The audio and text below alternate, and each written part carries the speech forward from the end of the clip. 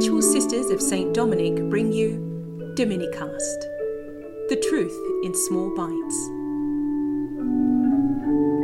Truth Bite 20. Prudence. Are prudent people just the worrywarts of this world? People who overthink things? People who never step outside the square? Most of us don't associate prudence with trailblazers, explorers, the creative geniuses or war heroes. If this is the case, maybe it's because this virtue is not understood for what it really is. The prudent person is in fact a highly practical human being.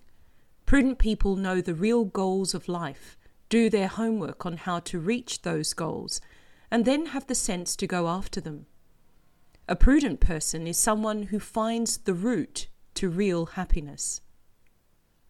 Prudence is one of the 4 moral virtues.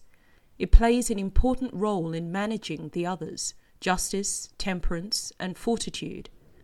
It's a kind of ground control for them, helping us to know how to practice these other virtues in the right way, at the right time, for the right motives.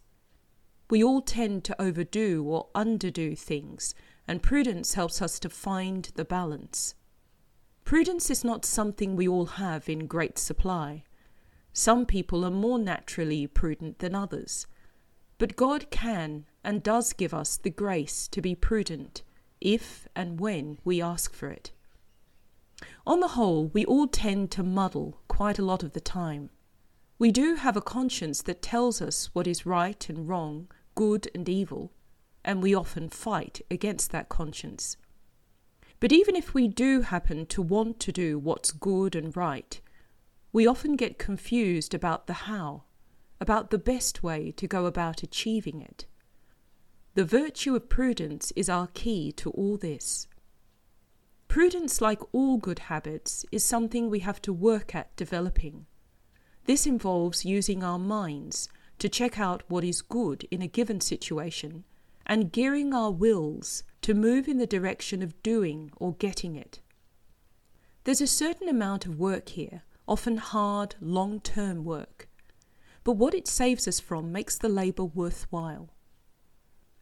Virtues are those good habits that strengthen our moral muscles and make doing and being good easy and pleasant.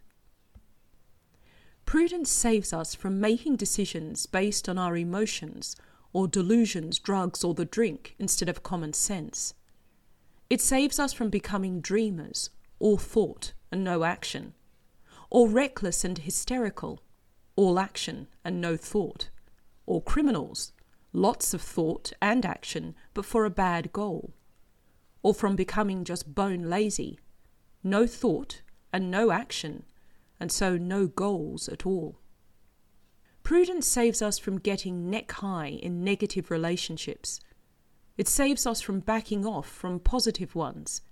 It steers us away from giving too much time to even good things like sport or career, and neglecting the best things like family, or ultimately God. So how do we learn to grow in this virtue? Since it's such a vital moral virtue, it may be good to have a helpful formula at hand, such as prudence itself provides. P is for plan. Formulate your goals, look at what it takes to reach them, and plan your moves. No sneaky, immoral shortcuts. R is for review the past. Make time to look at past experience, to learn how the wrong goals and efforts led to misery, and the right ones didn't. U is for understand the present. Look at the demands of the present situation. Maybe some are new to you. D is for defer to the wise. Look for and take on advice from prudent people. Make them your models. E is for examine the options. Look at the different courses of action open to you and their possible consequences, especially the moral ones. N is for now decide. Don't just dither endlessly with those options.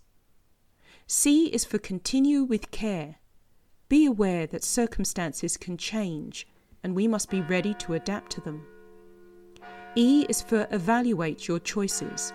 Look at their results. Were they right? In hindsight, were they prudent? Prudence builds strong, beautiful characters and attractive and mature personalities. It doesn't breed careful conformists, but trailblazers, explorers, creative geniuses, and war heroes. Most of all, it prepares us for the big, ultimate event of human life, death, and its ultimate purpose, heaven.